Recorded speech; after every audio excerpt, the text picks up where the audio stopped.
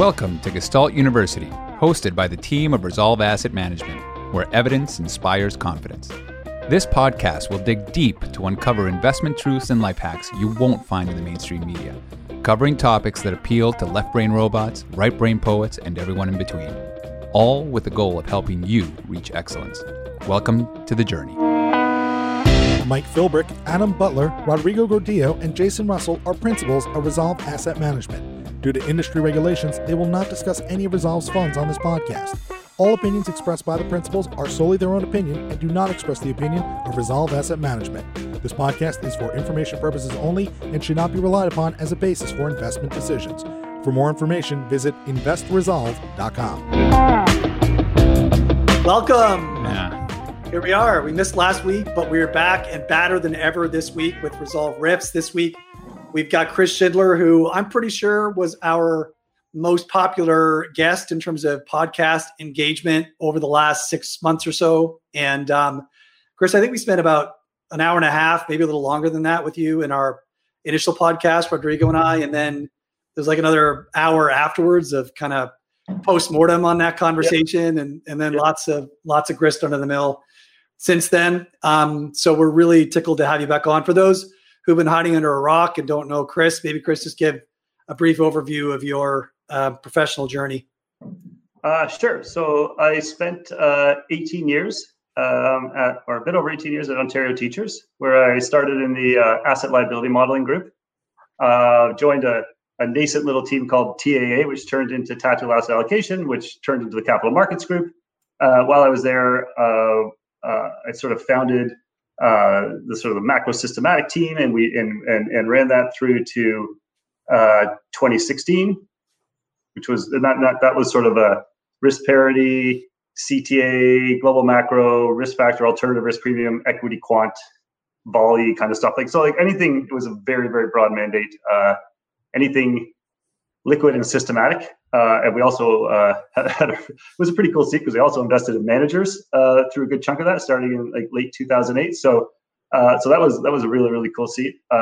In 2016, Teachers created a new portfolio, a new department called Portfolio Construction Group, which sort of took over ownership of total fund oversight, really, or at least kind of shared it with the board, whereas before the board completely owned it. And so we worked closely with the new CIO. Total fund issues, which we're going to talk a little bit about today, I guess. And then in 2018, I resigned from Teachers, and I took some time off, and I spent the last little bit working on putting together my own little personal project, which is trying to start a business and a hedge fund. Right, which is where you are today, right? Yeah. So you've spent the last few months. You built this suite of strategies. Over the last few years, you've been sort of refining that and building structures and getting seed assets and all that kind of stuff for the last little while. And working on it. Yep. Launching your own fund, right? So That's great. So we named this podcast. What was it? Investing in the impossible market. Navigating an impossible market, exactly. With those are my words. Yeah, for sure. It's clickbait. So, we got it. You got to do what you got to do. But we were sort of briefing before, and I know Mike and I had like an hour-long conversation about this exact topic earlier today. We spent a lot of time, probably half the time over the last several riffs, addressing some of the reasons why this market is really hard in terms of trying to achieve required returns. And so we were briefing before this, right, about some of the ideas that you've been bringing to pension boards and others who are interested in how to think about this market and how to, let's go back to basics. How can we think about optimal portfolio construction and capital market expectations and filling some of the holes? So, I don't know. Do you want to try and take us through that narrative arc to get us going? Sure. So I wasn't expecting to come in and monologue, but I did have this presentation. No, don't worry. We'll interrupt you. A year ago. There you go. So I have this presentation. Wait. Before you do it, let's have a cheers for cheers. The end of portfolio management, whatever we're calling this episode. The end. Absolutely. I'm drinking my wine out of a pint glass. Oh, I love the wine, the Italian wine glass you got going there. Yeah. That's fantastic. Well, larger than the Italians are going to. I saw you guys were all wearing blue last time, so I thought I'd spice it up. Shake it up. Shake it up. Here we go. So cheers, guys. Great to do this again. Cheers, Chris. Cheers. Is that salmon? Is that the color you've got on today? Is it salmon? I was going with pink, but yeah, it's like pink. It's a nice, like salmon's just an upscale pink. Yeah, totally. Yeah. I got a Bruce. I literally almost wore the exact same shirt and the exact same brand. There you go. Well, literally the exact same thing. It looks way better on Chris, man. Yeah. Okay. So you have to do that every time. Yeah. So literally, as we were talking about like what to talk about today, and you guys have already taken some really juicy topics like leverage and tail litigation, and it's like I can either throw my 2 cents in on those pieces, but like I did give this presentation a year ago, so the data is all a year old, but it's okay because it's 100 years of data, so not much has changed. And I thought like there's some concepts in here which I think highlight the difficulty. Right. And I'm not saying like this is a challenge. Like this is not going to be an easy next. I don't think it's going to be an easy next 10 years for a CIO. And I say that it's not impossible. It's not the impossible markets, but it's not going to be as easy as the last 10 or 15 years have been. And I don't think anyone looks back at the last 15 years and man, that was easy. But I think when we look at this, you'll say it was easier than it's going to be. And so there's a couple things about that. And the first piece I think we got to say is like, look, from today's starting point, and we'll talk a little bit why we are where we are today's starting point. But I'm going to argue expected returns are quite low from today's starting point on almost every major asset class. And so that makes it really hard from a portfolio construction perspective when you go, do you like equities here? Do you like bonds here? Do you like infrastructure? Do you like real estate? Do you like private equity? What do you like here? And it's a small set. And then you say, what about strategies? And you say, well, like all those quivers in our, like all those arrows in our quiver over the last 10 or 15 years are also starting to look pretty attacked because man, there's so much money all chasing and doing the same things. And I'd say like, here's the problem with investing.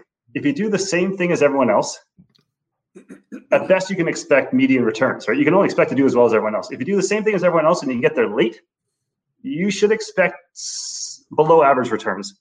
The only way to outperform the market is to get there early or to do different things. And but not too early. Not too early, and not too different. You can't, and not randomly different. 9 out of 10 different things are going to lose money. Like at the end, or maybe 50% are going to lose money. I don't know. But the end of the day, that's the challenge. And there's that classic, what got you here isn't going to get you there, because the last 10 or 15 years will not repeat. Yep. And the games that we learned and the games that worked over the last 10 or 15 years will not be as good over the next 10 to 15 years. You go, what do you do? It's not impossible. It's just harder. And so, and that's where I think, the proper foundation and starting point is paramount. And then building up on it is also super important. And it's a different challenge for $1 trillion pension plan or, $500 billion than it is for a $20 billion pension plan, or it is for a $1 billion family office, and it is for someone who's just trying to invest $1 million. And obviously there's different challenges across the board. And I'm going to say there's a sweet spot in the middle there where the opportunity set doesn't look all that bad. And you certainly have a competitive advantage probably for the first time in your life as a relatively smaller investor, where you can still do a lot of this stuff where the big guys are as they are forced to fall back to the more beta investments. It's going to be a little bit more difficult for them. Yeah. All right. Do you need to share your screen? Ani, can you allow him to share it? All right, here we are. So, and this is, by the way, this presentation is a year old, so it doesn't include any of the craziness from this year. But I think the story still holds up. And the point is, on one hand, you think the CIO's challenge, right? I got to make 5% real over the long. Everyone's 4.5% real, 6% nominal. Like everyone's got their certain numbers, but they're roughly speaking, I got to make 5% real, and I got to do that, in perpetuity. And that doesn't sound so hard, does it? I don't know. Maybe it sounds maybe not so bad. Oh, and this is my definition of risk. And this presentation, by the way, has no equations and is the least technical presentation I've ever given in my life. And I'm going to say, and I'm going to define risk as I don't want to blow up along the way. And what is a blow up?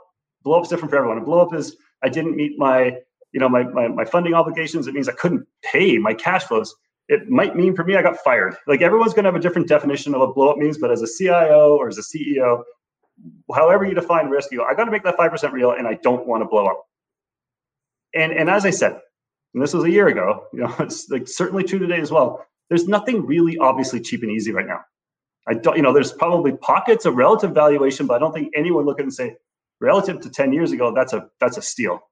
And I'm just going to argue that the typical, and I know you guys spend a lot of time on risk parity on the 60-40 portfolio, the typical 60-40 equity-centric portfolio is way riskier than people think it is in the long run. It is not nearly as safe as people think it is. And that's where I think this is probably less intuitive.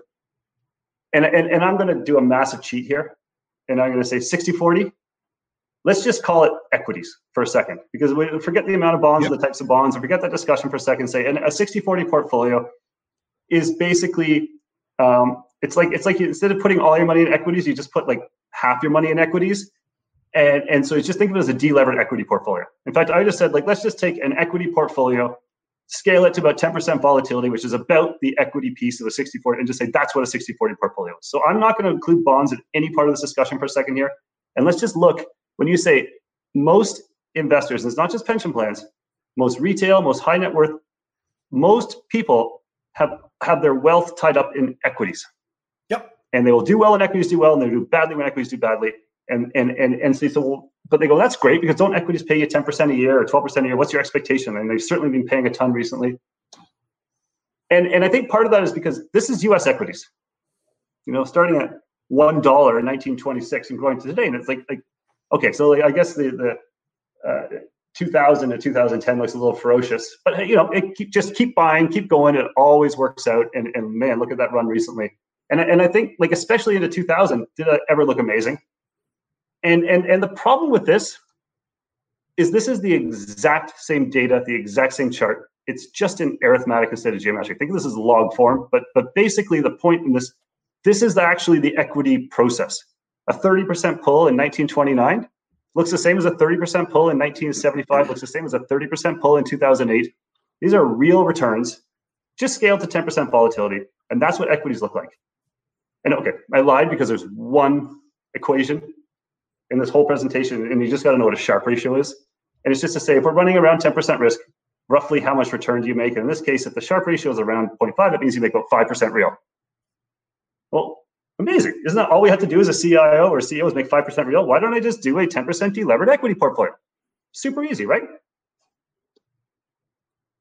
And the answer is, and I'm just going to full caveat here, this is statistically bunk. I completely made up the statistic. But if you look at the top, all I did was I took that arithmetic growth curve and I just filled in the high watermarks with red ink. So it's like this giant red water. And that red water is the pain of equities. Because you think there's two pain points when you own something. The first is it drops a lot, right? So you can see at each of those things from if you put all your money in 1929, well, in 1931, you've lost 35% of your money at 10% volatility. But you've also, pain is either the amount of the loss or the length of the loss. Because remember, you're trying to make 5% real. If 15 years later, you're flat, well, you're so far behind where your actuarial projections are that you've blown up. And so the problem with equities, you can see when you glance at this, in U.S. equities over the last 100 years, is they make way more money than you need them to for big pockets of time, and they do way worse than you can afford for them to do for also large pockets of time.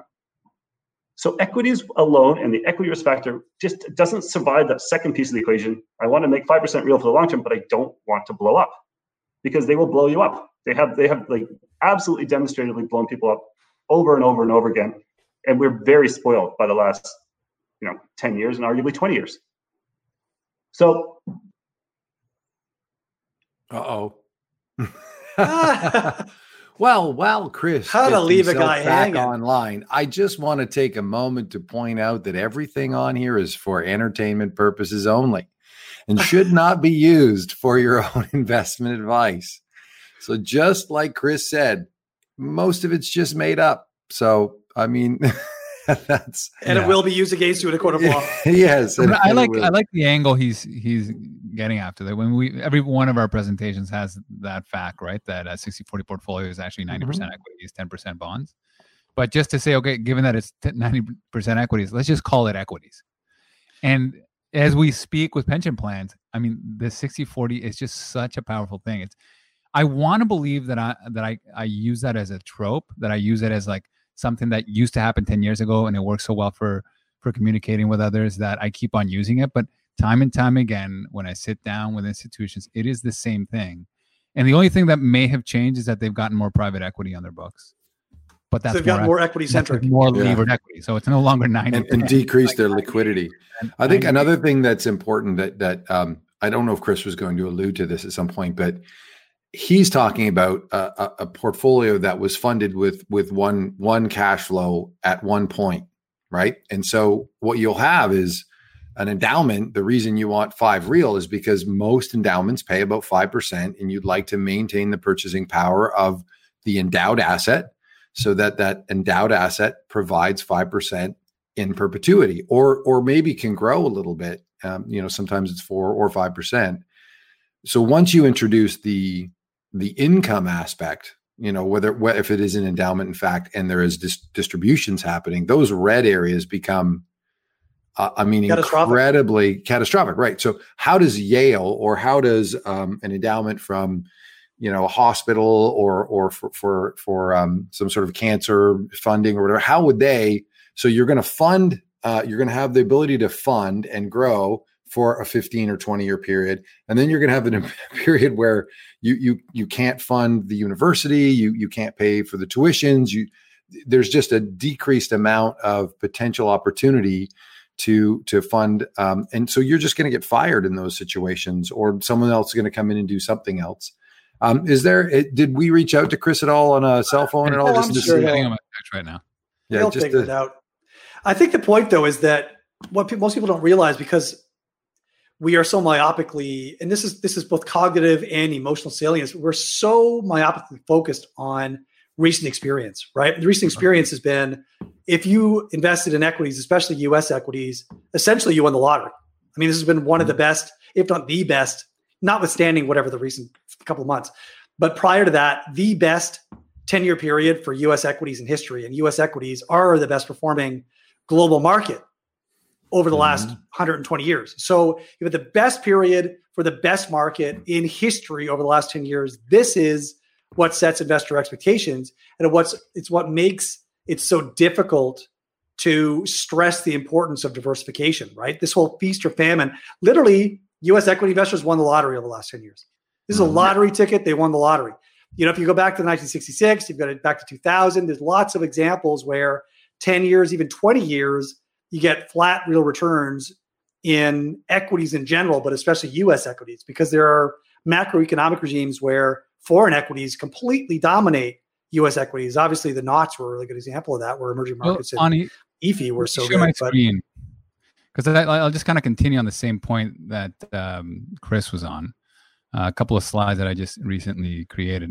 Let me know when I'm sharing, Ani. The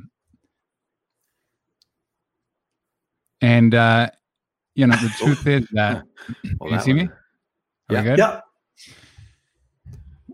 What you have now is, this is just we kind of all know this, right? But not only is it difficult when you have a portfolio that's 90% equities, but it's even more difficult when you have 90% equities and you're in the North American markets that are the most expensive in the world, right? And when you're just looking at the 60-40 portfolio, i.e. the 90-10 portfolio, these are the real returns from 1900 to today. Or, well, maybe not today, but you can, 20 years of not making money, 20 years, 14 years, and so on, right?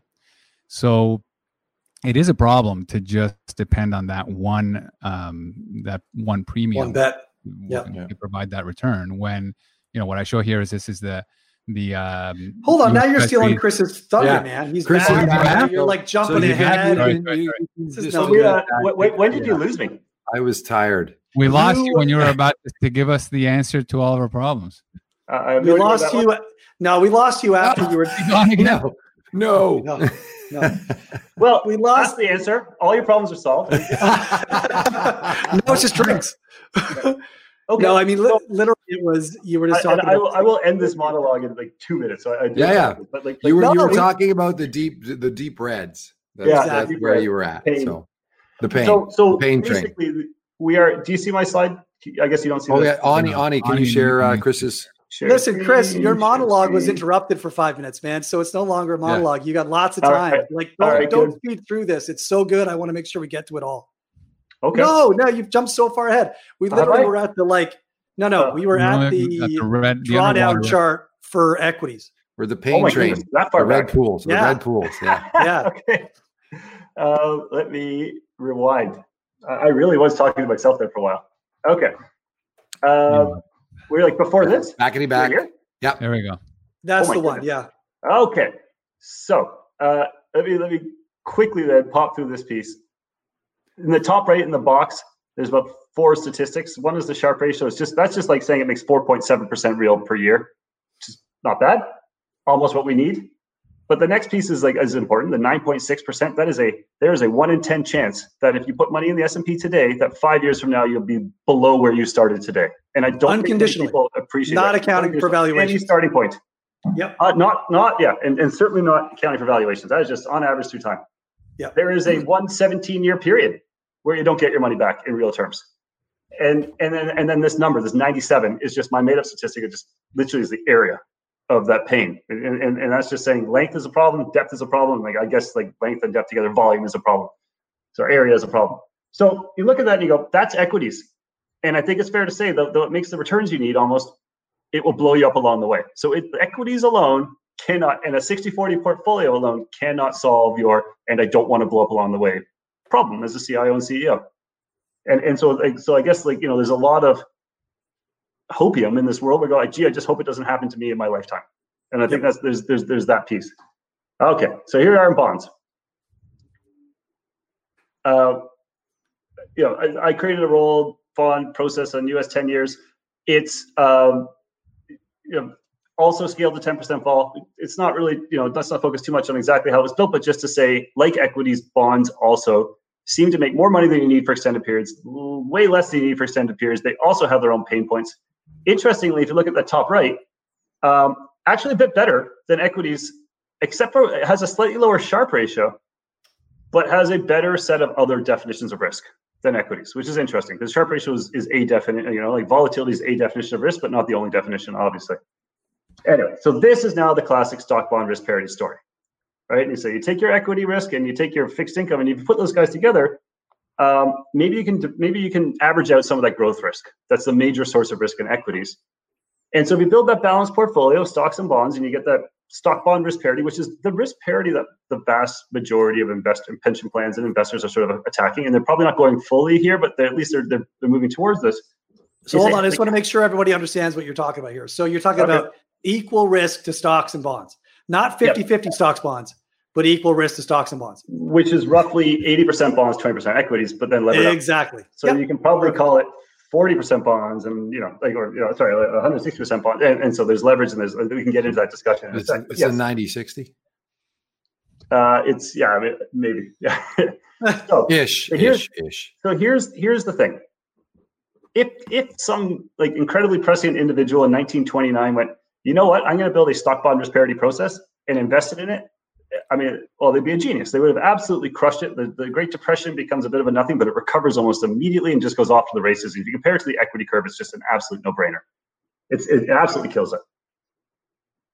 And then probably you could totally get someone in 1965 who'd done this for 30 years, patting themselves on the shoulder and going like, who is better than me? I solved it. I broke the markets. And then this happens. You go, oh my God. And you go, there is clearly a major problem with stock bond risk parity. There's a huge hole in it because wow, that's even worse than just equities. And so if you look at just like once again the statistics, and you go, it's actually got a higher Sharpe ratio now. So apparently this is less risky than either stocks or equities, or has more return for the same amount of risk. But the area under the curve measure says differently. It goes, there's a massive pain point. And let's just be clear, if anyone's portfolio today of 60-40 goes through that again, none of us are in our jobs and our pensions are not met. And we call this a failure of complete and effort proportions. Like our actuarial assumptions cannot survive 5 years of this, let alone 20. So just to say there's a hole in risk parity, and all the people who are just running straight risk parity are bearing that risk. Hold on. There's a hole in stock bond risk parity. There's a hole in stock bond risk parity. Right. This is pretty, I think, a pretty well-known framework. But the issue is, yes, stocks and bonds balance on growth risk, but it turns out they're both exposed to inflation risk.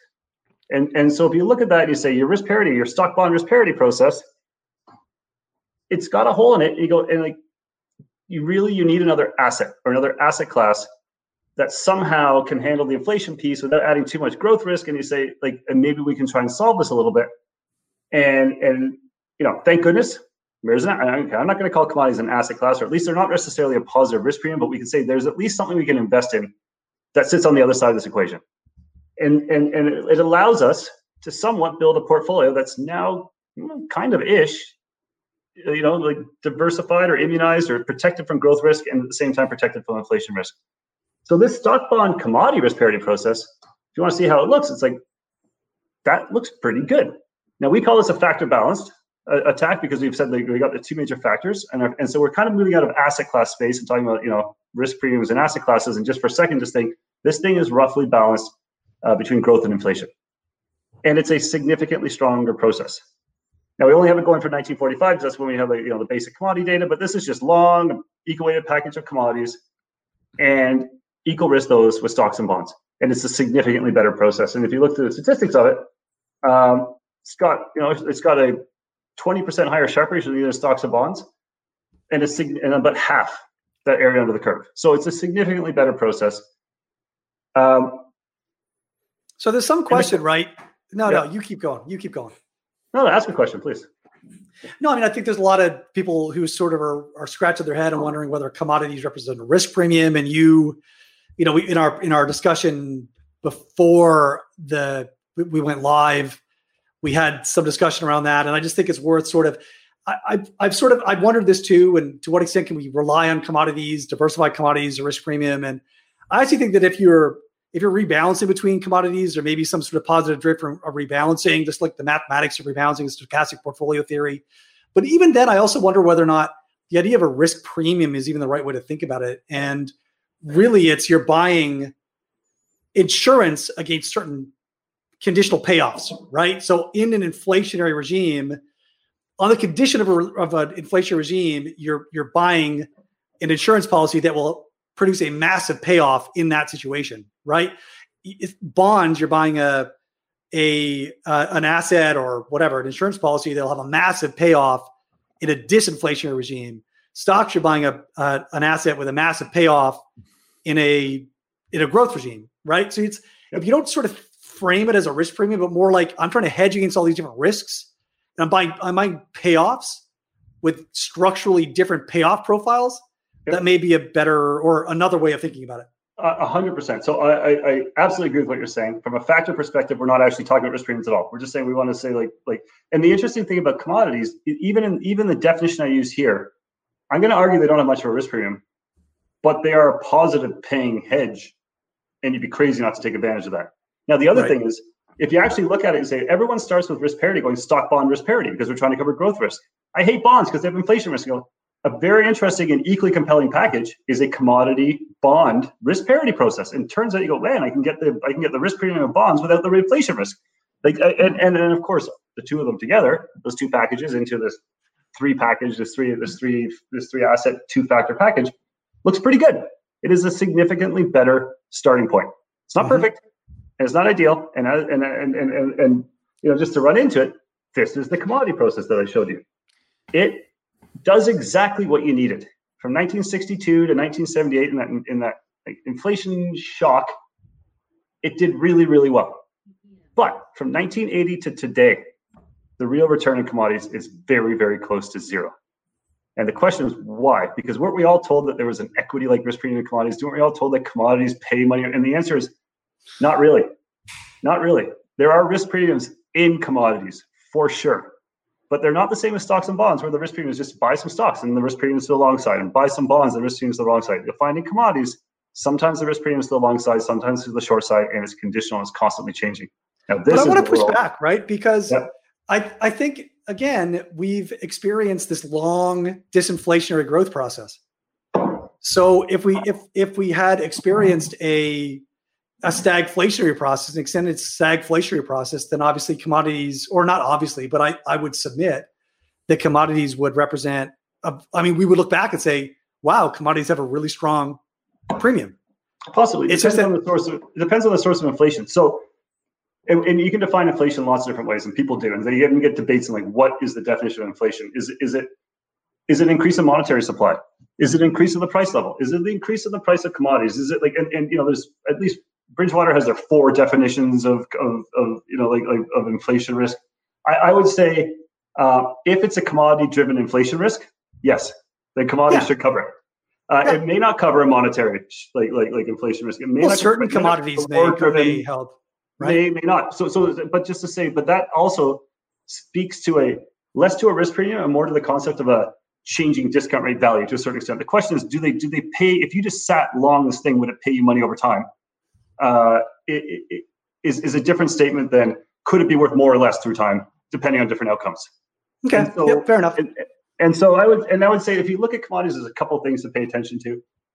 Yeah, they do cover that inflation risk, or they did cover that one type of inflation risk that we certainly cared about in the 70s and late 60s into 1980. But they have pretty bad drawdown characteristics. I mean, it goes off the bottom of my chart here. And sometimes they lose money at the same time as equities, as everyone found out in 2008. So you go, is it a perfect diversifier? You go, no. But is it a really good playground for a quant? And the answer is absolutely, because first of all, commodities as a thing is a complete misnomer. It's like saying stocks and bonds. Like commodities is at least 4 or 5 pretty independent sectors, almost asset classes that almost have nothing to do with each other. So there's more in here than just one thing. And you say and from that there's also really different characteristics about where the risk premium is at different points in time. And so this is So Chris, before we move off, we have a good question that I think is related, right? So Dan P asks, can you effectively hedge the inflation risk for your equity bond portfolio with inflation tail risk positions like calls or gold miners or out of the money puts on bonds, etc.? And I think that probably the drag there is probably significantly more than what you're seeing in your commodities. But can you elaborate at all? What are your thoughts there? Sure. So just to run through that, you say, and gold is certainly part of your commodity. And so when we were thinking about commodity protection, when I've been thinking about commodity protection, I say like I said, I think there's 3 different types of inflation, right? So you can say that there's monetary inflation, there's price inflation, there's underlying commodity inflation, which flows through, call it there's price index inflation. Yeah, and so the if you kind of look at, you can attack those and defend against those in different ways, right? You can say maybe gold is a pretty good protector against monetary inflation. It might be at least, and the gold's interesting because gold is actually an inflation hedge and a deflation hedge. It's an inflation hedge and it's a shit show hedge, and that's why people kind of mess up, because when you actually measure the correlation of gold to inflation, it doesn't look great. Because you're actually realizing it's not a linear relationship at all. But if you measure the correlation of gold to inflation and then take away the downside, the deflation piece, the correlation comes up significantly. Mm-hmm. So gold is a decent inflation hedge, but not a perfect inflation hedge, not even close. If you want to do price, the easiest way to go at that is real return bonds or break evens if you want to really isolate the inflation piece. And if you want to talk about, if it comes from the commodity side, you should probably have some commodities. If it's and the main source of that tends to be the energies, but that flows through quite quickly into the ags, and you can see it. So you can basically see at least 3 different types of inflation. You go if you want to hedge inflation, you should probably have a basket of stuff that kind of attacks it from those 3 directions, right? Just to say you want to make sure you've got it kind of covered. Now, can you do gold miners? Well, there's a ton of business risk in that, and now you've introduced some equity risk into your inflation hedge. Can you buy calls and puts? And you go, yes. Absolutely. That is a classic form of insurance, but you're going to be paying a lot of money for it. The beauty of this approach is that these are all positive pay, negatively correlated on expectation. Yeah. And so, yes, and you can start to think about mitigating risks if you feel you have a particular source of risk you want to cover. But in general, we're going to try and build the portfolio. And when I think of risk parity, and this is how I've tried to explain it to people. This isn't it doesn't have to be a static portfolio. You don't have to only do this. In fact, you want to add lots to it. But I think of trying to build the portfolio. When I think of factor balanced, I'm trying to build the portfolio that I would want to have 10 years from now. Mm-hmm. Right. And we talked about this in the podcast, I think, but this is distinctly different than the portfolio I want to have over the next 10 years. It's the portfolio in 10 years, because I can tell you with certainty, no one has a view about whether stocks are going to outperform bonds in 10 years. Or whether commodities are going to outperform bonds in 10 years. No one has an active view 10 years from now. What is the portfolio that is as best as possible, active view, agnostic, right?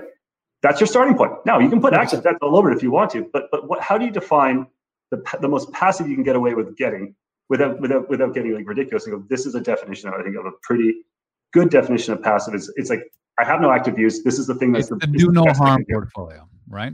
This is first and foremost, these guys protect each other. That's a great starting point. Yep. So now, as we said though, commodities. Here's the thing. They did really great till 1980, and then from 1980 to today, zero real returns, right? And so can we do better? In fact, if you had a wish list of the perfect asset to hedge your stocks and bonds, you say, I want to have inflation hedging protection. I want it to, like, ideally not have these terrible drawdowns, and I maybe not draw down at the same time as equities. You know, and so you have this wish list of like what would be the perfect like balancing asset for stocks and bonds, and you go, I mean, probably sounds ridiculous, and you say, can we build that? Now I'm going to make a giant leap here and say, yep, we can. I think we can build it. You know, and this is a very dumbed down, simplistic, sort of like simplified version of the types of things you can do. But just to say, we're going to call this an enhanced commodity process. I'm not going to talk about how it might be done, but I just say, let's just say there's ways that you might want to do this.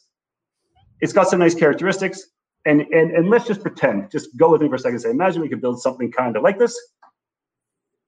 If you build a balanced portfolio of equal risk portfolio of stocks and bonds and this enhanced commodity process, and that's what you got on the right, and compare it to just your equity-centric portfolio, which you have on the left, you can see it's night and day. Mm-hmm. Now, it's, you say for the same monthly volatility, it makes about twice as much money. Or the other way you can say that is if you want to, you can run it at half the risk to make the same amount of return. But the real key feature is that it's got like less than 1/3 of that pain that the equity-centric portfolio has.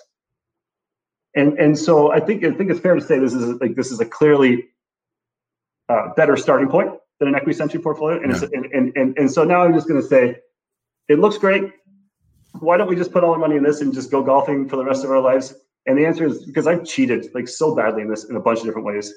And these are really, really important cheats because everyone commits like some part of these cheat. And I got to tell you, the reason you can't just do this and go, and the reason it's not going to be that easy, first of all, I just showed you U.S. stocks and U.S. bonds over the last 100 years. The U.S. is the top performing stock and bond market in the world over the last 100 years. And I guess it kind of goes without saying, if I would say, look, of the 16 major indices, that have been around from 1900 to today, the U.S. is by far the best. In fact, if you look at the next, I think the U.S. has got that 4.5% real. I think the next best is like 2.5% real. So you say, what do equities owe you? What should you expect out of equities over the next 10, 50, 100 years? Unless you can tell me that of the 16 largest countries today, you know what the winner is going to be, and you put all your money in that, it doesn't owe you what the winner paid you over the last 100. It's probably more like what the median paid. That's like 250 basis points real. It's not as good as it looks. The other problem with that is I said of the 16 countries that survived, you go, but if you look at the biggest countries in 1900, a bunch of them went to zero. If you put your money in Russia or Egypt or Argentina, like countries that surprisingly were very large, Germany, zeros across the board. Russia and China both went to zero. Yeah, and they were large economies back when they went there. So just to say, if you follow the winner the whole way through, and if you do the median with adjusting for survivor bias, it's more like 150 basis points, and that's really generous. So we've got a real sense that equities owe us a lot more than I think they will ultimately pay. But I'm pretty sure that risk of them is an accurate representation of the risk, and that's the long term. That's not talking about today's starting point. So this is a difficult time for we haven't even got there yet. Exactly. Yeah. Okay. So the next thing is obviously I showed you a commodity model. I said, if I could have done this in 1965, look how great it was. And I said, just trust me, I can do this. Of course, I would not have known to do that in 1965. So there's a whole bunch of, we started doing similar things back in 2003, 2002. And they've continued to work, but you have to have a really strong argument as to why this is a persistent risk premium as opposed to just hey, if I know when to do this thing, here's and you've got to hold people's feet to the fire to defend that. Fourth thing is it requires leverage, which a bunch of people can't do, and a bunch of people just refuse to do. And at the end of the day, they would rather sit on that incredibly risky equity portfolio than build a more diversified process that requires some leverage because they somehow feel that is risky while this isn't. And so because I think once again they're caught in some of these survivor bias US-centric essentialism research problems. And then the last one, capacity. Not everyone can do this. If you're $1 trillion pension plan, it's impossible to get enough inflation protection to cover your stock bond risk. And in fact, you probably don't have enough bonds either, and so you're probably just riding the equity process. And now your challenge as a CIO is to optimize that portfolio given the constraints you have, because there's a whole ton of constraints into that optimization. If you're too small, it becomes a bit hard to do, but there's an absolute sweet spot where you can actually probably, like literally for the first time say, I think I have a competitive advantage over the big guys, because I think I can still do this, because I think there's the capacity and it requires a certain amount of sophistication, but it's doable. Is the capacity on the inflation hedge probably the reason why Bridgewater worked with the U.S. government to launch the Treasury inflation protected securities? It could be. I'm for sure they would have been looking for their inflation protection. Absolutely. I assume it's capacity. I mean, so the fact is, there's just not enough commodity futures out there for everyone to for even a very small percentage of people to see limits as to what any one entity can own on that space. Look what happened there, because there's only and so the banks will give you swaps around it, but it's somewhere sooner or later there's a limited amount that you can do, because there's not that many people want to get on the other side of that trade. Even the swaps end up back in the futures market. I mean, of course they have to, unless somehow you found an offset, and then you kind of go, so you have to come at it in different ways. And like I said, real return bonds is a pretty good one. Now, the problem with real return bonds, or the challenge with them, is the break-even part, the inflation hedge part of it has got a negative expected return. So it's not a positive pay, it's a slight negative pay. That's not bad. Probably still worth doing some of. And then you say, well, gold, is it a positive? Probably a positive expected return, at least real neutral, but probably real plus something. And it's got that nice deflation hedge piece to it. So you probably want some gold in your process. And so you have to be a little bit creative about coming at it from especially the inflation hedge side, because of the capacity limitations. We've got one other question here too, and I think it's relevant. And it's just how does this work in those pinch points where the correlation of assets and the drift from historical positions? Basically, you're going to get some sort of liquidity contraction like we had in March, where there just isn't an asset. Even your long dated treasuries or your shorter dated treasuries had some liquidity pinch points. Sure. So how does it work? First, I like I said, I did this last year and I couldn't show you these exact numbers. Is it bulletproof? Does it never lose? No. If you look at it on the bottom right, it's got volatility. Mm-hmm. It's what it doesn't have is clustered. In fact, it's a much more normal process. At 10% vol, you'll see some 20s, you'll see some 10s, you'll see some 15s, you'll see a 25. It's a much more normal process. You should run away scared from any process that says it's 10% vol. It doesn't have peak to trough pulls of 15 to 20% every 3 to 4 years, because it means it's not random walking. And when something doesn't random walk, it's almost always because the volatility has been hidden in higher order risk, in higher moment risk. And you can do that. You can always take something and reduce its volatility and increase its skew or kurtosis. Selling vol has been a predominant feature of doing exactly selling that. Vol, a lot of credit, a lot of insurance-linked securities, are things that it takes a full cycle to realize the risk. And so it will look like a Sharpe ratio of 2 until there's a -4 in there, and it balances out at the 0.5. But that looks more like equities, to be honest, right? You want a normal random walk process whenever you can, and you need to see those peak to trough pulls. You need to see losses. How does it do in March 2013? I'm not exactly sure, but what this one isn't, is a short-term vol targeting dynamic vol process. This is a long-term. I mean, I did this monthly. I'm just trying to roughly get the positions right. I'm not trying to deal with vol clusters in a way that you would probably do in the short term. It's an interesting question. How did it? We can always check. My guess is okay, but the fact is, you can't judge a process by 1 or 2 weeks. And I would also say, man, equities did not do well in that period either. So it's better than equities is probably a fair statement. Actually, it's interesting. We've constantly commented on internally how the scrutiny of quant or systematic based strategies is so much higher than it is for more traditional strategies, right? If you've got a traditional manager who comes in to pitch his discretionary value quality strategy, he tells a nice little narrative. He describes it, the pitch for 4 or 5 stocks that he really likes right here, and why they're the largest positions in the portfolio.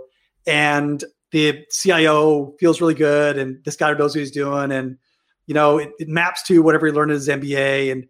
But if you when you go through a quant process, that everybody really begins to drill down to the details. It's like, yeah, but what are the tails? And yeah, but how did it do here? And yeah, but what do we expect here? And what are the go forward expectations? And what are the capacity constraints? And what's your trading costs? And like, it's amazing how when you empower people with more data, then what it does is it prompts more questions. And you know what it is as well that really busts me up is the view that risk parity, that everybody's waiting for this risk parity to blow up.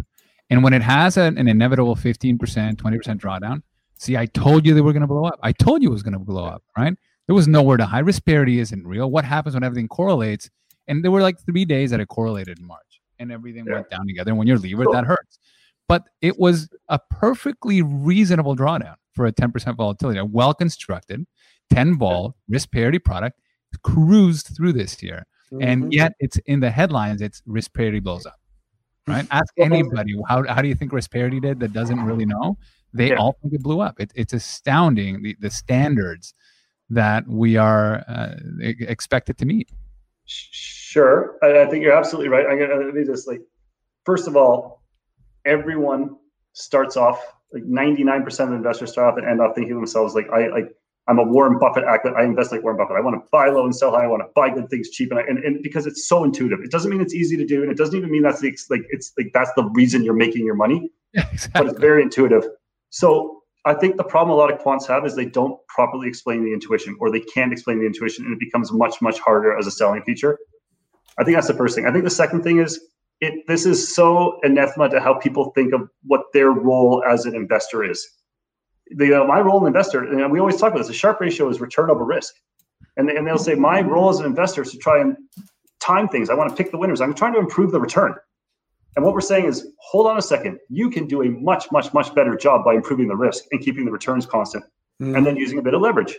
And so it turns out it's much easier to come at it from the risk side, but people go, but that's not what investing is. Portfolio construction, I always think of portfolio construction as putting the pieces together as risk. And a lot of people are portfolio construction is about returns. And it's TAA is about returns, maybe. But at the end of the day, I really think this is why I really think the portfolio construction is I want my starting point that I can do my active stuff around. But what is my starting point? And the fact is, risk is more stable. Correlations, in fact, are more stable. And they're easier to predict as a result. And they are something that you can put pressure on about the future. If you want to make predictions about the future, risk and correlations, risk in particular, correlations are hard, but risk in particular deserve weight. Yep. Because a 2-year bond tends to have less risk than a 10-year bond, and that's a pretty straightforward statement. But Eurodollar futures tend to have less risk than gold. That is something you can pretty much go to the bank on. It won't always be the case, but it's enough to add value in the future. It's very, very hard to predict returns. Most people destroy value trying to predict returns, and I would say at the end of the day, start thinking about risk from the risk factor portfolio construction side. And then start to think, well, how can I add some alpha? How can I then start to juice the returns up? And it does. Okay, so let's go there. All right, let's go there because I think we all kind of agree on the risk parity as the neutral starting point, and I think all agree. We call this the impossible market or navigating the impossible market. You say, okay, not impossible, but it's highly challenging.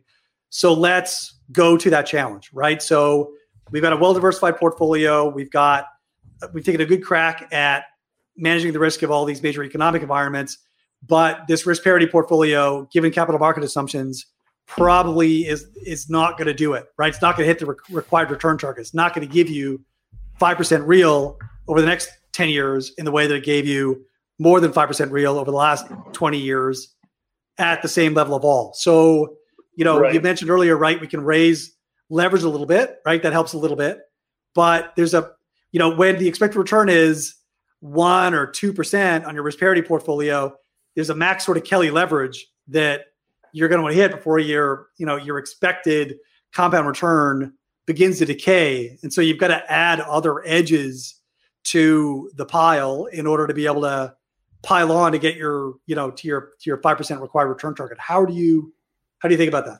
So there's 2 bits to that. And I think, and so the first one is, beta's returns are probably going to be lower today than they were historically. And you just said that as a statement. I think they're only 1 or 2%, but you've got to defend that statement, I think, a little bit. And you're going to say, why are they lower today? And the answer is They're lower because the price of everything is high. And for a given set of cash flows, if you're willing to pay twice as much for those cash flows now as you were 5 years ago, your expected returns come down as a result. And so when prices are high for a given set of cash flows, you can think of that discount rate as the IRR, but like the lower the discount rate, the lower your expected return. It sounds really obvious, but the problem is right now the discount rate across the board for everything is as low as it's ever been. You cannot escape the fact that expected returns are also as low as they've ever been. And so let's break it down, right? Like, let's actually put some numbers on it. So what's the 10-year yields? What, in the 60 basis point range? And the equity risk premium is in the, or and like short-term rates are in the, I don't know, 0 range, right? And the equity risk premium, if you look at the median is in the 150 basis point range. Let's be generous and call it 200 basis points.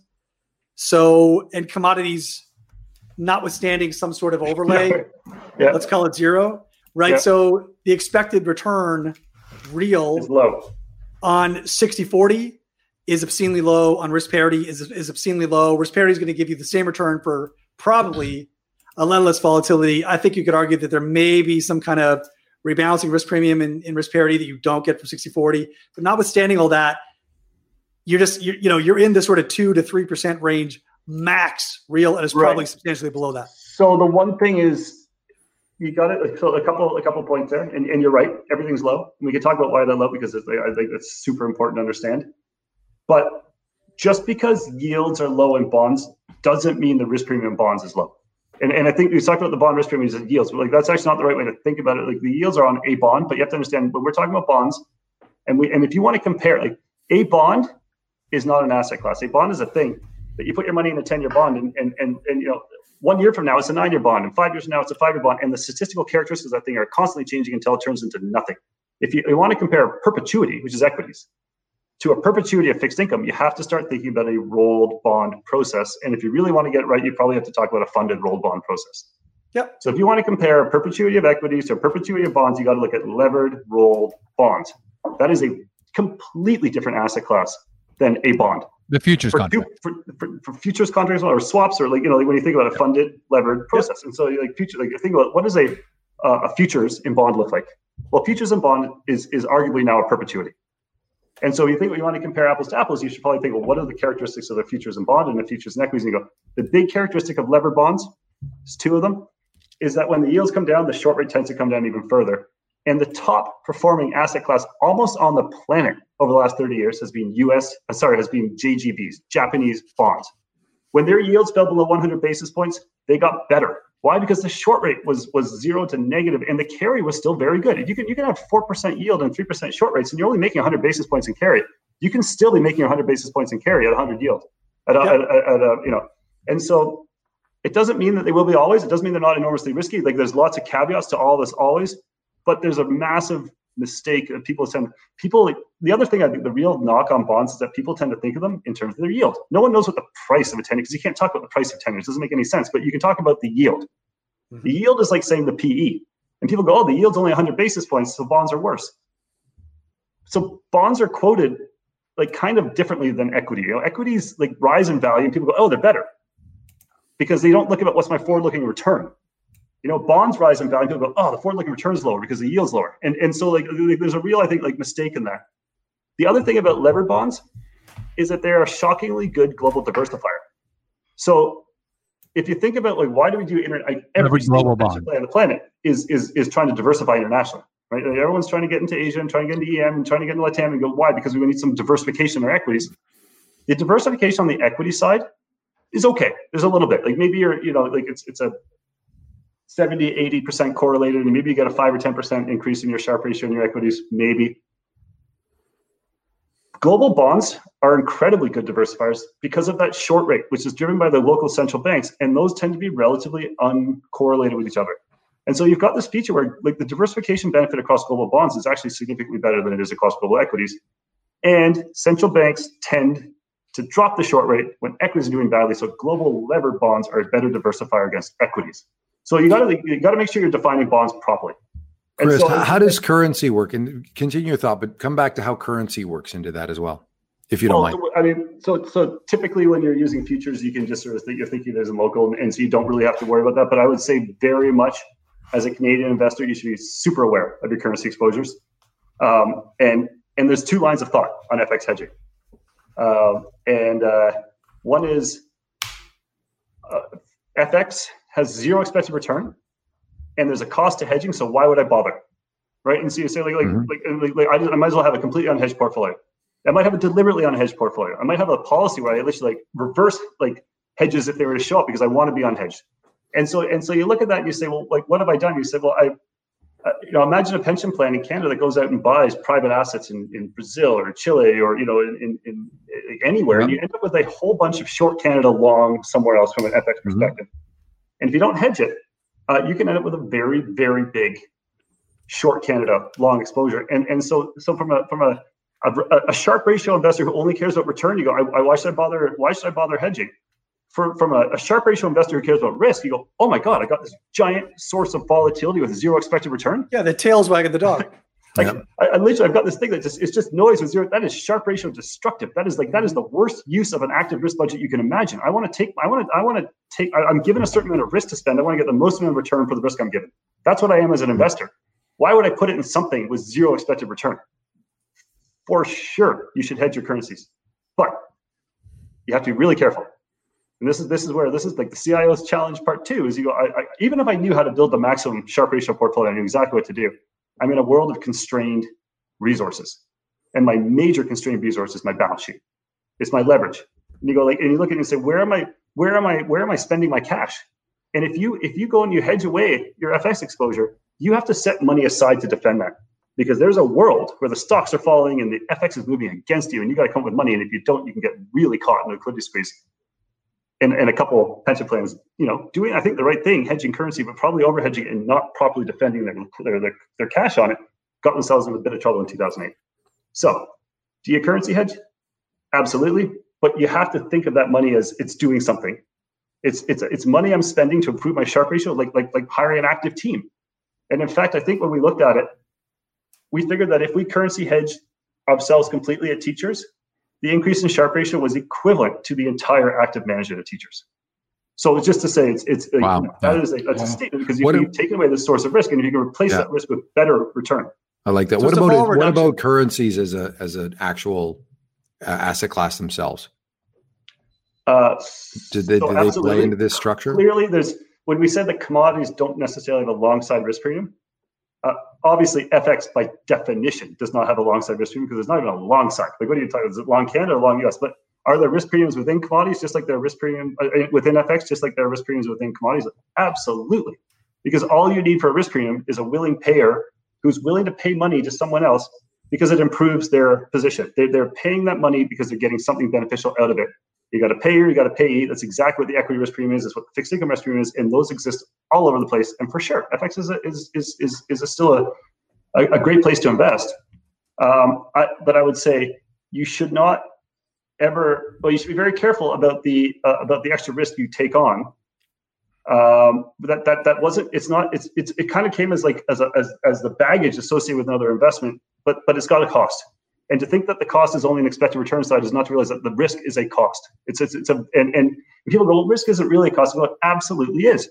You could have taken that risk budget and put it into equities, or put it into bonds, or put it into this diversified portfolio. Absolutely, risk is a cost, because you are risk constrained. Someone somewhere said you're only allowed to take X amount of risk, and your job is to make the most return you can for that risk. Now, do you have to hedge all your FX? No, because when you have this giant source of risk, and it's literally an overarching source of risk,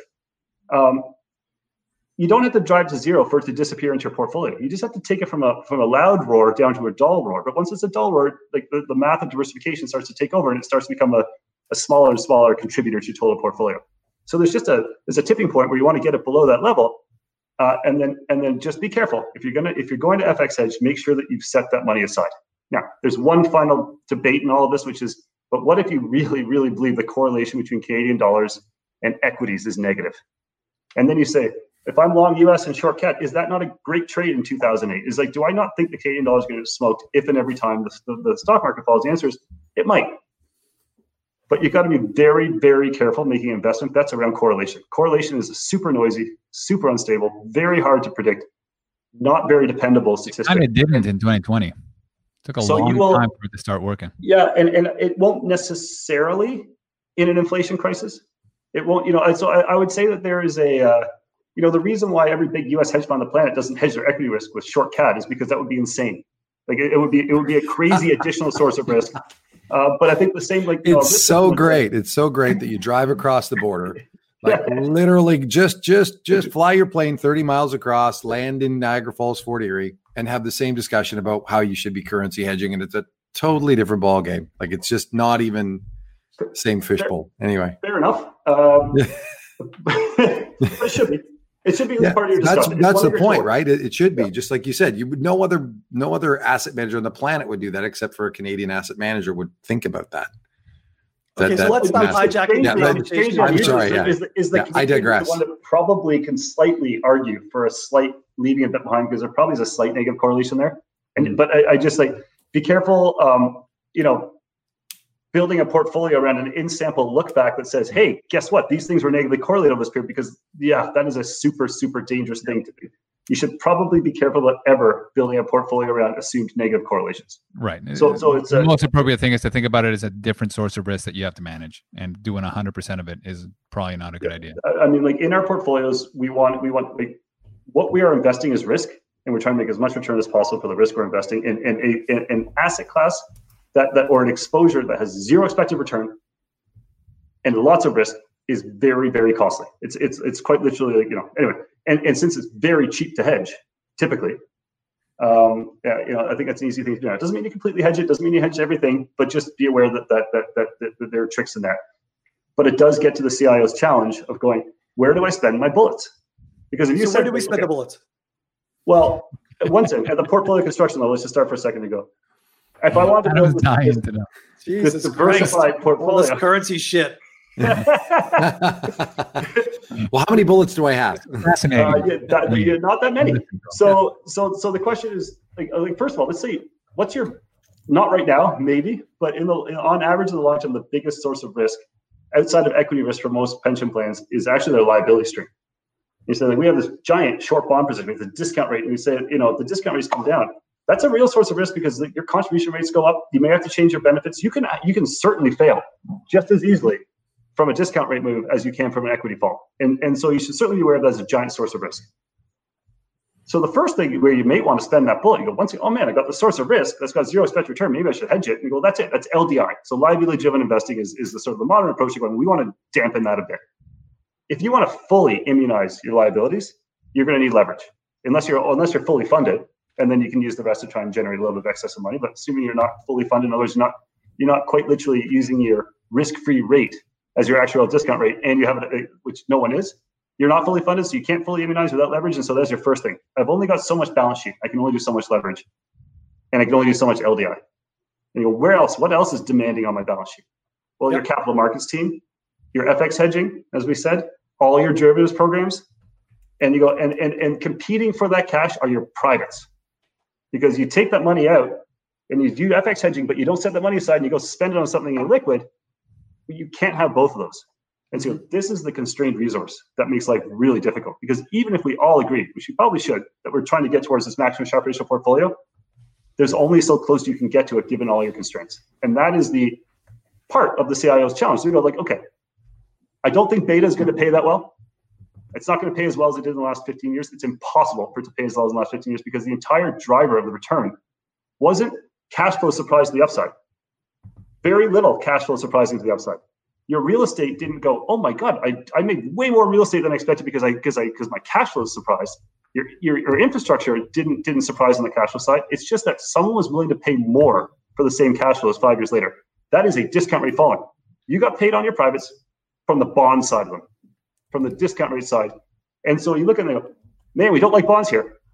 And people don't like bonds here for a variety of reasons, but you can't really love a lot of the privates as well for the same reason, unless because the price is very, very high relative to the cash flows you're getting right now, historically high. And so that's a challenge as well.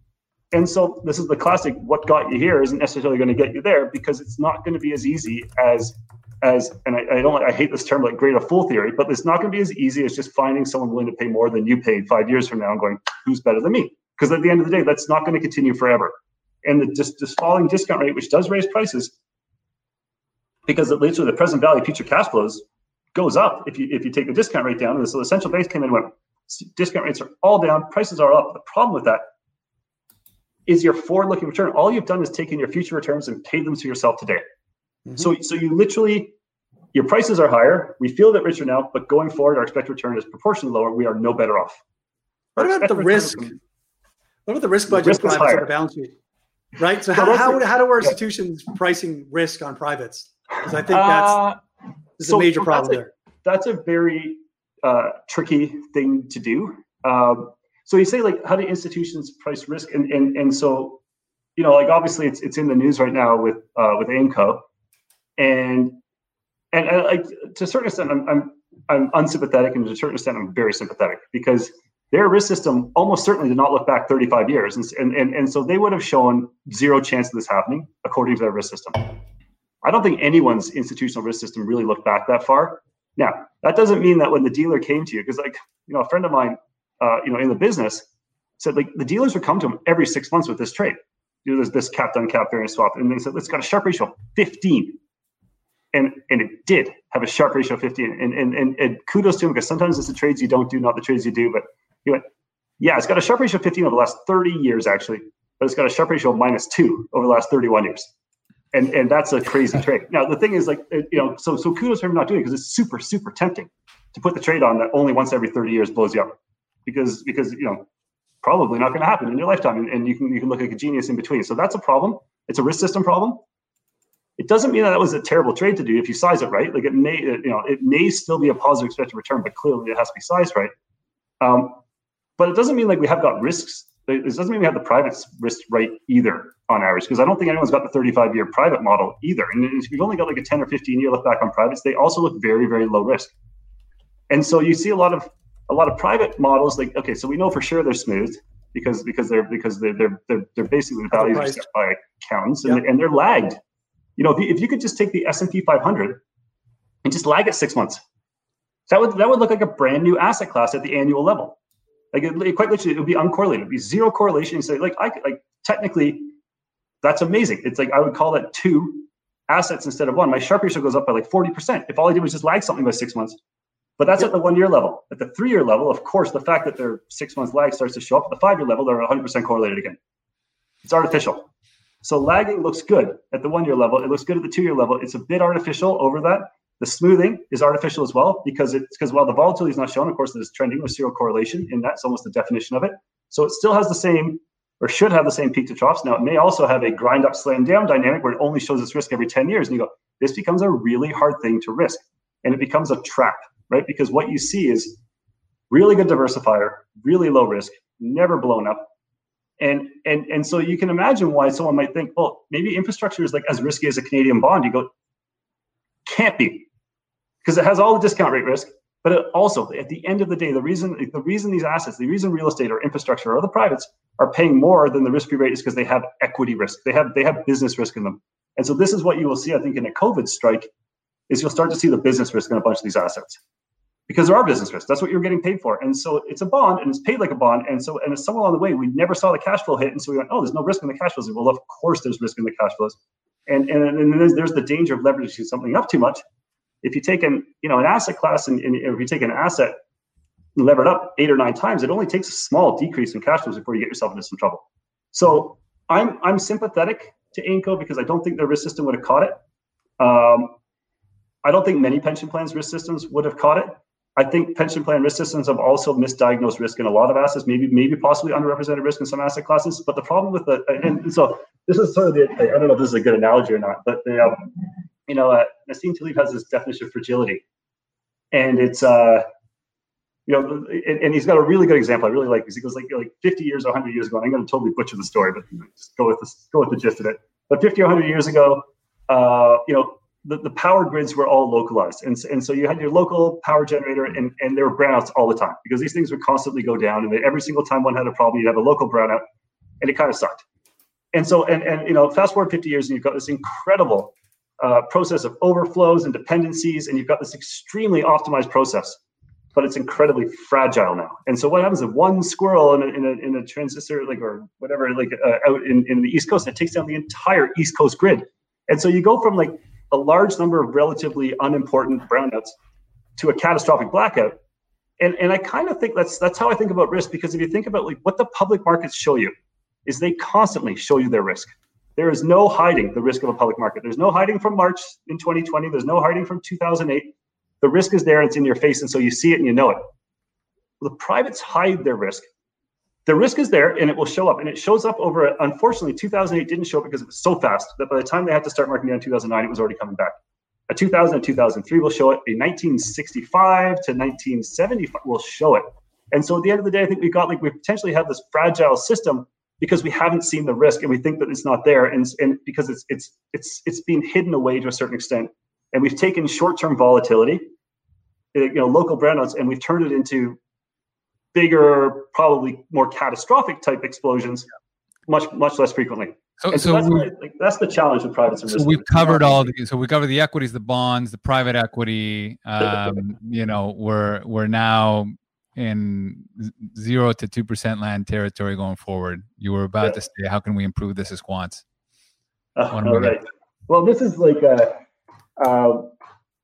I can't get into this too much, but I would say I want to say first of all, set up how we could have solved it 15 years ago, right? And so this is a chart. Look, completely made this up. So, and I can walk through it bit by bit, but just to say, when you look at what the world looked like in 2006, and you said, like, how did most institutions invest? You said we had some stocks, we had some bonds, and that confidence. I've always I created this chart, and I kind of went, confidence to me is not how high the Sharpe ratio is, but just that it's positive. I think that these things pay money over time. I don't know how much, like I said, who knows what equities owe you for real over 100 years, but I think it's positive. And I think credit, a mixture of stocks and bonds with some vol selling and some illiquidity is probably positive too. And so pension plans played in that stock, bond, credit.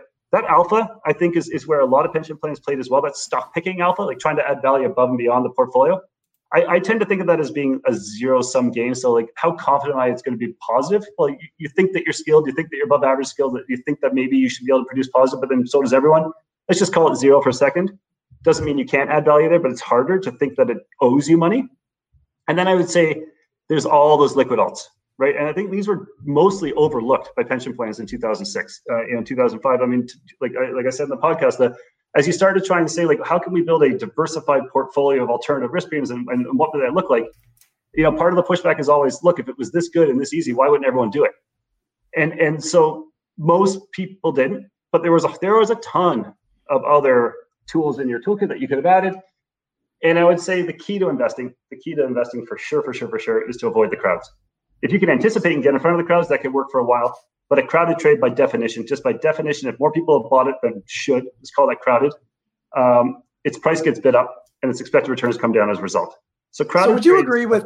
I've been playing with this framework for the last couple of years, which is basically that to the extent that a strategy or an asset class or a methodology becomes well within the Overton window, it is accepted by academia. It's accepted by institutional allocators. There's such a good story for why it should work. Literally, the expected return is inversely proportional to those dynamics, right? Like, to the extent that everybody accepts that this is something valid, that is sustainable, that is persistent, that has a attractive risk premium, the fact that enough people accept it to be true invalidates it. Or if not invalidates maybe it, not totally, diminishes the Sharpe ratio to the point where it's no longer serves the function that you want. And the sort of the analogy I always sort of mention is like the alchemist dilemma, right? You're an alchemist, you spend your entire life trying to figure out how to turn straw into gold, because if you do, man, will you ever be rich? Without realizing that if you figured out how to turn straw into gold, you wouldn't be rich. You would just make gold useless and worthless. Yeah. And so at the end of the day, you go like these things are only good if not everyone can do them. And it doesn't mean they shouldn't be still in your portfolio. I still think they're positive return and they should absolutely still be in your portfolio. They won't be as good as they were because they're crowded. But so is infrastructure, so is real estate, so is private equity. Everything's crowded. The returns going forward are going to be a lot harder than they were over the last 10 years. So that's the thing. And so I would just say that this was sort of the point of this chart, was to go fast forward to 2018. And of course, I totally made this up again. But I would say, like, those things that used to be considered hedge fund alpha and really sophisticated and really not what people thought about doing in-house or exposing themselves to in-house, more and more pension plans bit by bit started to include them in-house. And as a result, their returns came down. And so you got two issues. The returns get compressed as more people do it. The correlations come up as more people do it. The risk goes up as more people do it. And you go, net, it's a worse trade. And you also have this other massive problem in all of this when things get crowded. It's not just the pension plans, but it's the banks, it's the hedge funds, like a lot of people pursuing the same strategies. And you go, what is the natural, why would you think there's any correlation between the cash flows produced by commodity backwardation contango and FX carry? You go, there's no reason they should be correlated. They are 100% different things. But if the same multi-strat is doing both of them and is forced to delever at the same time, they will both lose money at the same time. The more people are doing the same thing, the more giant multi-strats trade all these strategies, the more they just become correlated by the flows in and out of them. And so not only the returns get driven down and the individual risks come up, but the correlations have this capacity to spike. And if you see a grand deleveraging or liquidity event, the diversification benefit you're used to seeing sort of disappears. And that is the major challenge in this space right now. And I think it goes back to, Adam, your question, like, why do people really, what's one of their fears about systematic? And they go, well, part of it is what happens if the future is different than the past? And there's always that risk there. And I think there's a natural sense to go, maybe the things that worked well won't necessarily, and there's a shift there. But it's also the problem, like the beauty of these things and the neat sort of part that where people can do them is because if you build a CTA and I build a CTA, our CTAs are going to be like 80 or 90% correlated. Maybe not. Maybe like basic trend probably might be, and it's up to you to try and improve it. But the fact is, a lot of people have a general sense of how these things work, and they're all kind of doing the same thing at the same time. So that you don't have that risk with a discretionary guy as much. They could be like group thinking. They all could be doing the same thing. But this has that extra risk of, man, they could all lose at the same time. All your strategies lose at the same time. And also, like, when people get too big, it becomes harder for them to make money. And when people get too successful, other people start to copy them. And that is more of a risk in systematic than in discretionary. It feels like the risk avoiding behaviors of a systematic investor. We all share that in common. We identify the same risks and we try to avoid them in the same way. Versus a discretionary manager is more opportunity seeking, which generally or may not always involve the same bets. Yeah. And certainly it's a hook into individuals. People like to talk more about opportunity seeking than they do risk avoiding. But welcome, Jason. I saw you here the whole time. Sorry, listening, I've been sitting here drinking. I came late. Sorry to interrupt. It's happy hour. You had stuff to do. It's fine. Yeah, exactly. So I think so. It doesn't mean that they can successfully do it, but it's an intuitive story. Totally. And I would say, it just comes down to what the systematic guys have to be constantly doing and trying to do is that they're trying to get off to the right, out of the crowds, into the non-crowded space. And I think that is honestly, and the problem with this is that complexity and sophistication curve of the world is constantly moving to the right, as it should. And that's a great thing, but you have to stay off to the right of it. So you can't be doing what you're doing back in 2006 in 2018, or you can, but you don't expect the same returns. Now, I would still say, I don't expect the same returns from anything in 2018 that they would have given you in 2006. Infrastructure in 2006, small number of really big, sophisticated players pursuing a deal. And in 2018, 50 sophisticated big players pursuing the same deals. It's very hard to imagine that you can get the same deal now that you could have gotten them. I mean, it just like, this is it. It gets harder and harder and harder. And so really the onus and the challenge for the alpha investor is how do we get away from the crowd? How do we avoid the crowd? How do we do stuff in front of the crowd? And that's ultimately, to a certain extent what I'm working on. And I think what everyone should be working on as well. So we completely agree, but I just think it's this incredibly rich psychological challenge because you've got this situation where you need to be so far ahead of the curve in order to be able to capitalize on innovations and inefficiencies that the rest of the market hasn't recognized yet. But until it goes into the Overton window, until it has an explanation that people can get behind and understand, until a sufficient number of your peer group embrace the same thinking, then you don't get any assets in it, right? Like, so it's this incredible paradox, right? Like the innovation happens out here where it's uncomfortable, where your peer group don't understand it, they're not allocating to it. strange. It probably is sophisticated, but it's also it's complicated. It's complex. It's using new technology, new ways of thinking about it. Right? It's still maybe machine learning is a bad example, but it's an example of this where the tool set's different. Most people aren't trained in it, and so it's out of the Overton window. People don't know how to evaluate it, and so it's uncomfortable. But that's where the alpha is. And no one's willing to go there. And maybe it's because no one's willing to go there. Which is guess which girl is going to be perceived as the most beautiful girl. Like this is the Keynesian beauty contest. 100%. You have an Overton window. You have to guess where that window is going to go, which is what's the prettiest girl in the room. Not by you, but by everybody around you. So I think what you're saying, right, is that you've got a group of, it's not enough to have a group of strategies or strategies that are effective. They also have to be strategies that you can describe using language that a sufficient number of investors can connect with and say, oh yeah, I get that. Or like, there's papers on that from credible sources that I respect. And, that's the challenge. You've been at this for 6 months now, right? Like, and you're looking at other factors that have an explanation or that you've come up with that have explanations. But the moment that you explain, I think you said there's like 20 different factors that you've identified beyond what's well documented in academic. I always find it interesting. I'm curious to hear how it's been for you as you're pitching this when you can't actually describe it, because then your IP will go away. Well, so first of all, a surprising number of investors ask you to just describe it. And so then you've got to be very, very careful, because if your entire thesis is I'm doing stuff other people aren't, it's pretty hard to go and let me tell everyone what I'm doing. So there's always I mean, like, this is a terrible analogy. I'm going to get in trouble for this, but I'm not going to say it. Forget it. I'm pulling out. Okay. Anyway. Nobody's watching. Yeah. Look, how many people are following? An hour and a half. Everybody's gone.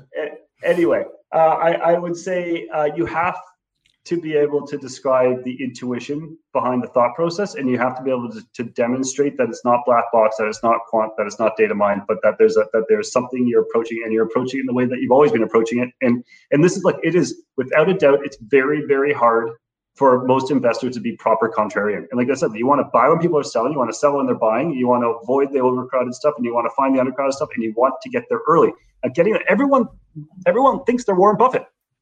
Everyone thinks they're that person, but no one actually. No, but I would argue that in fact, most quants think they're AQR, right? Like, because AQR created a model, which is we're quant, but we're going to fully disclose everything that we're doing so that you can understand it. We're going to create an economic intuition. We're going to write white papers on it, and by you getting an intuition, understanding the narrative, and then showing us what is essentially backtest results and support. That is how we're going to get assets in the door, because that combination of things, of people getting comfort with the narrative and then seeing the backtest, is what allows big money to commit. And but without that, it's fascinating because when you look at our pitch books, when we talk about risk parity, we have 45 slides because we can talk about every aspect of it, right? Then you get into kind of like the risk parity plus factors. We're looking at 30, 35 slides. And then now we're doing, we've got the machine learning thing, and it's 5 slides because there's not much more we want or can to say. Disclose, yeah. Exactly. And so you have, a smaller set of individuals that are willing to go there. Totally agree. Selling it is not easy. It's not people's natural predilection on how they think about investing, and a lot of investors hate it. Like, you're not just like, hey, you're not going up against like someone has no real view. A lot of people, this is not what investing is.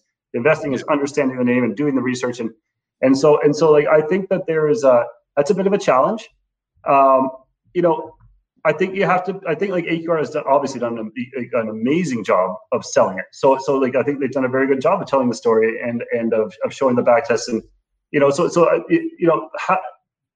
to be careful. I mean, like, anyone can show up with a back test, and so it's really like, I am very sympathetic to the investor, because it's really hard for an investor.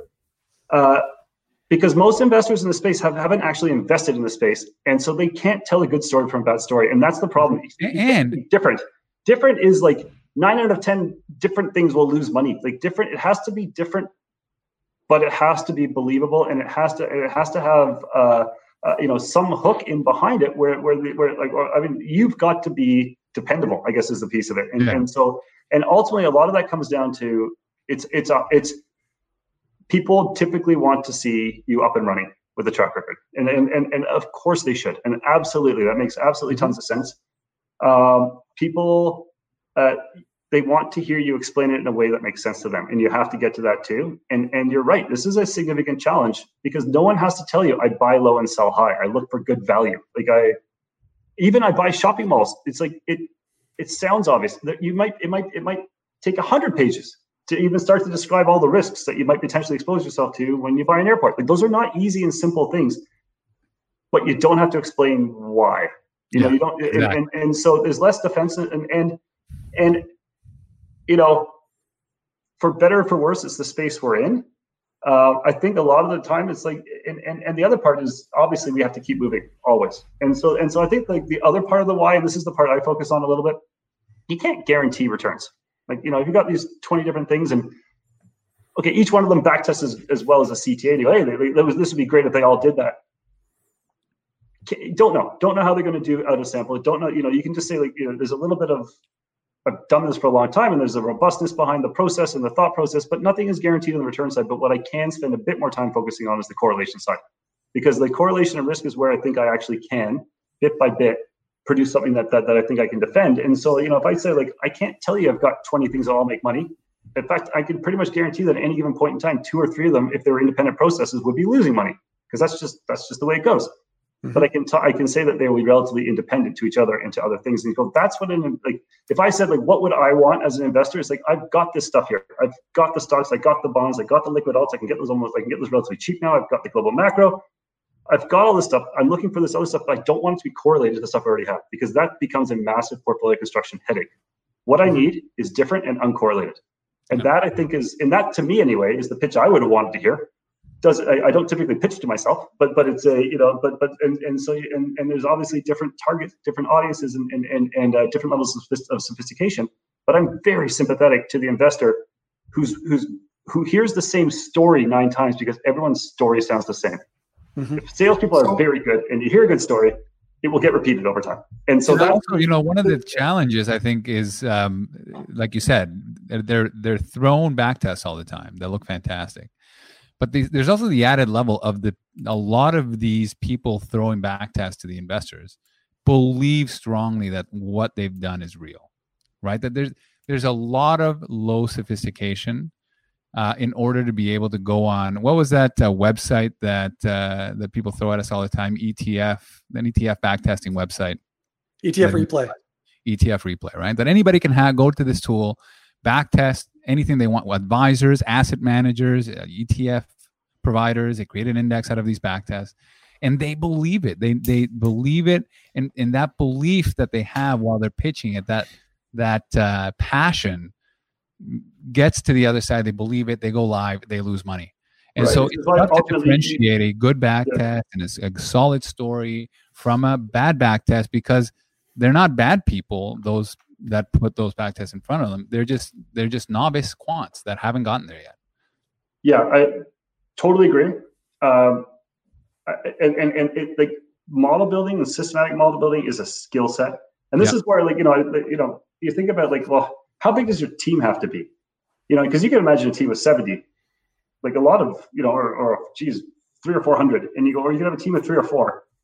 And I'm always prefer a smaller team, because I think the skill set is in the building of the models. I don't think you need to have I build models in commodities, or I build models in FX, or I'm a subject matter expert in this one little small area, because I think like the danger of that is you end up data mining that one little piece of material, where what you're really trying to find is common ideas that work across the board. If you have a model that you have to be very careful. You see this all the time, where you have a model that it works in FX and doesn't work in commodities.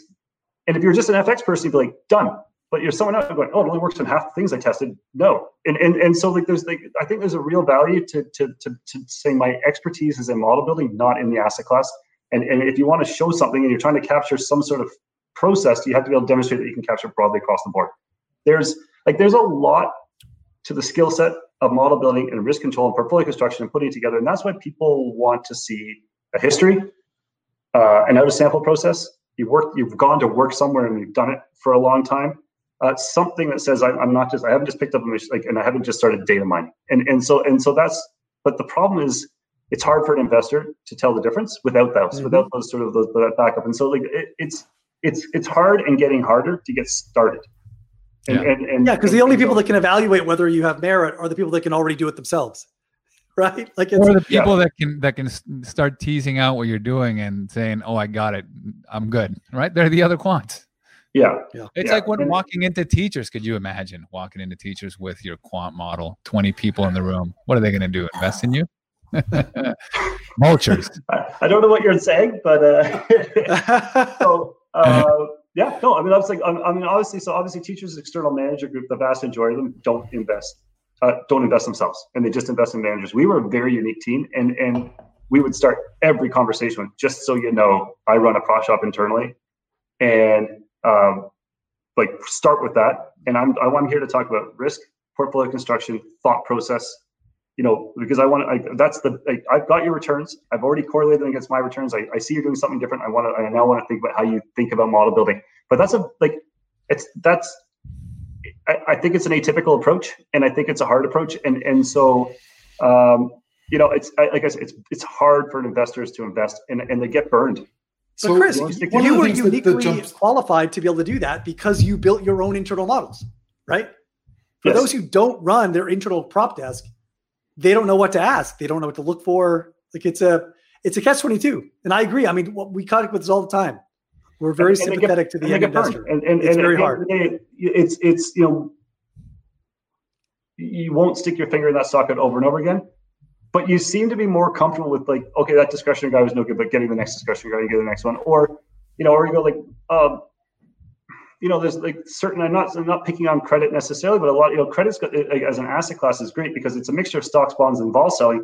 It's a lot of betas. Like, there's not a lot of alpha in credit and stuff. There is relative value credit you can do, but typically, like, if you think of it as an asset class, just as it blows up, everyone loves it the most. It's like, well, like, okay, we just got smoked in this thing, but look how good the spreads are now. And so it's it's one of those things where even the S&P 500, people go, oh, it just got killed, but I love it more now.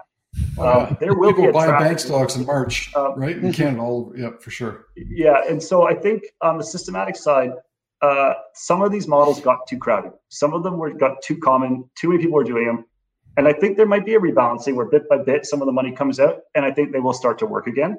They probably will never be as good as they were when not many people were doing it. But I think at the end of the day, there's room for new stuff too. There's always new stuff, and How big is that new stuff? Like, it seems like a lot of investors are using it as a shortcut capacity. They want to find these strategies that have low capacity because they believe that's where the magic must be, which can make sense because as the intelligence spreads and the weaponry is shared amongst all of the quants out there, we all have lots of weapons and lots of brains. So the only place to go may be the small capacity strategies. So my answer to that is a little bit of yes, a little bit of no. You got to be careful. So the question is, what's small capacity? You can run anything at any size, like, unless you literally like eat up the entire market. But like, what you're really saying when you're saying small capacity is your transaction cost at some point or your market impact overcomes your alpha process. And so there's two answers to that. And the first one is, well, where do you have market impact or high transaction costs? And a lot of that small capacity is either very illiquid or EM, or on the less, so you got some guys who are just trend following, pretty illiquid and pretty small stuff. The challenge with that is that your cost of trading is significantly higher, and so you've just got to make sure. So the pressure then moves away from a signal, or it moves in addition to a signal to really top-notch execution. And like this, by the way, execution I can go on for hours, but just to give like quick execution is extraordinarily important for everyone. And the discretionary guys they typically don't intuit it.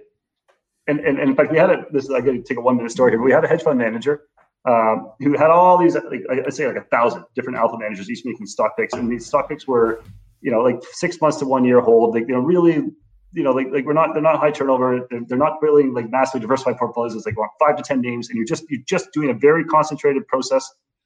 And they asked them, what, first of all, none of them really thought transaction costs mattered that much for them. And the answer is, well, why? And they said, what do you think you make per trade? And the answer was, between all 1,000, the lowest was 400 basis points, 4%, and the highest was, I think, 1,000 basis points, around 10%. The expectation is if you're making between 4 and 10% per trade on expectation. You're not buying Microsoft with the expectation of making 2 basis points. Then what does it matter if I trade for 15 basis points or 25 basis points in cash equity? It doesn't, because I'm making 10,000, I'm making so much. And the answer is when they went through this entire set. And by the way, for this number to even be positive, it means that you've got alpha at the very, very least. But across all of them, the answer was 51 basis points. And because there's this massive intuitive flaw in what they're doing, because they're going, how much do I expect to make if I get it right? Without realizing their hit rate is like 51 or 52%. Of course, they can have the trades wrong. It doesn't mean that you ride it all the way down. But if you stop it out early, it means that you actually have more losers than winners. But like, long story short, if you have like a 52% hit rate and you make 400 on the upside, but you lose 400 on the downside, you're at 50, you're not even at 50 basis points in that story. And then is it 15 or 25? It's like, oh my God, that's a quarter or half of my alpha. And so does it matter? It absolutely matters. And it matters for long-term hold discretionary guys. And does it matter for systematic guys? It matters way more. And so, which is why, and we've talked about this in the past, you have to demonstrate strong signals and strong processes and independence and portfolio construction risk. And you also have to demonstrate, or you have to focus and pay attention on execution. And I think execution typically means, it doesn't mean, because you can spend $1 billion a year or more on execution. I'm not making that number up, because there's high frequency shops that will, you can spend enormous amounts. You don't have to. I think the key is to not be the worst, not be the fish that's constantly getting killed. Your job is to just kind of do okay, but it's a hard world because you're up against the smartest, the best resource, the richest people on the planet when you're going into execution land. And that is a very significant and very important focus. And so I would just say the problem with, just to come full circle, the problem with those low capacity trades is what you're really saying is expensive or hard to trade trades. Or you're running it to a size where it becomes expensive or hard to trade, and you go, maybe, but you got to be super careful of your back test in that world. And you've got to be like really, really properly not going near the top end of those capacity, because you start to push it, you can really start to get yourself into trouble. And then you got to hope that there aren't other people also going into the same time as you in a similar manner. And that's obviously the quant's real challenge is, well, let's say it's once again, it's a prisoner's dilemma. For me, the right thing to do is to run this thing at $500 million of assets, because above that, it starts to degrade risk. And then some other gorilla comes in and runs it at $2 billion and kills it for both of you. And you're like, well, I guess I should have taken it while I could have, because at the end of the day, it doesn't do me any good to be the good corporate citizen when someone else is just going to come and eat it all. And of course, that leads to a very quick destruction of the commons. And so that's ultimately, it's very, very hard to know that it's being that thing that you found that other people may have also found isn't also being like overrun. So, gents, you guys can say my wife just called me 3 times, so clearly I'm needed to have some further drinks with the neighbors. But I'll let you more guys. Interesting conversation. You're like one that I'll be. I made promises, man. I made promises. I said that we're going to be done at 5 on average, and I told her Schindler was on the call, so it's going to be probably another half an hour. And now I'm going into 40 minutes. Done. Excellent. But you guys I think it's great because we spent all this time talking about all the ways that you're not going to hit 5%. So there's a whole other podcast on how you can actually hit 5%. We said the way to do it is to go out to do things that nobody else is doing. For sure. You're right. Go find the stuff that we can't tell you about, that we can't describe to you, but where you've got smooth operators that you can trust. I agree. There you go. Yeah. Or buy gold. And that's another. That's right. A lot of gold. 20% gold and 0% allocation to the S&P. You just gave Phil Brick 20 more minutes of conversation. Yeah, let's go. I think we should zero out our S&P allocation. That should always be zero. Your optimization for the next 15 years should just zero out the S&P and the NASDAQ and put it towards gold. You'll be fine. Bitcoin has a sharp ratio of advice. This is not advice. We're kidding. We're just kidding. Or the S&P goes straight up for the next 10 years. I mean, like look. 100% could happen. Yeah. Don't know. So it's a tricky world. And this is why this is ultimately why portfolio construction is this and this and this, not ors. Like I love the ands, not the ors, because I think that gives you the best fighting chance because you don't know. Of course. Portfolio construction is about giving yourself as many ways to win. And giving yourself the least number of ways to lose. And I think that's at the end of the day, it's and that's what you got to be focusing on is what happens if the thing you don't expect to have happens. Do I have something in my portfolio that does okay in that world? And I think if you come full circle, that's ultimately what you're trying to do at the aggregate level. And and then alpha's hard. Amen. There you go. Stealing lunch money. That's a tough game. Yeah. All right. Anyway, good luck to the CIOs. Yeah. We'll have more. We'll have more guidance for them as we go along. We'll have you back again in about 6 months. That's right. All right. Yeah. Excellent. Listen, that was wonderful as usual. Thanks a lot. And thanks for everyone for sticking with us for an hour and 40 minutes. It's been like 2 people left. All right, Chris. See you later. Enjoy your weekend. Good weekend. See y'all. You too. Thank you for listening to the Gestalt University podcast. You will find all the information we highlighted in this episode in the show notes at investresolve.com/blog. You can also learn more about Resolve's approach to investing by going to our website and research blog at investresolve.com, where you will find over 200 articles that cover a wide array of important topics in the area of investing. We also encourage you to engage with the whole team on Twitter by searching the handle @InvestResolve and hitting the follow button. If you're enjoying the series, please take the time to share us with your friends through email, social media. And if you really learned something new and believe that our podcast would be helpful to others, we would be incredibly grateful if you could leave us a review on iTunes. Thanks again, and see you next time.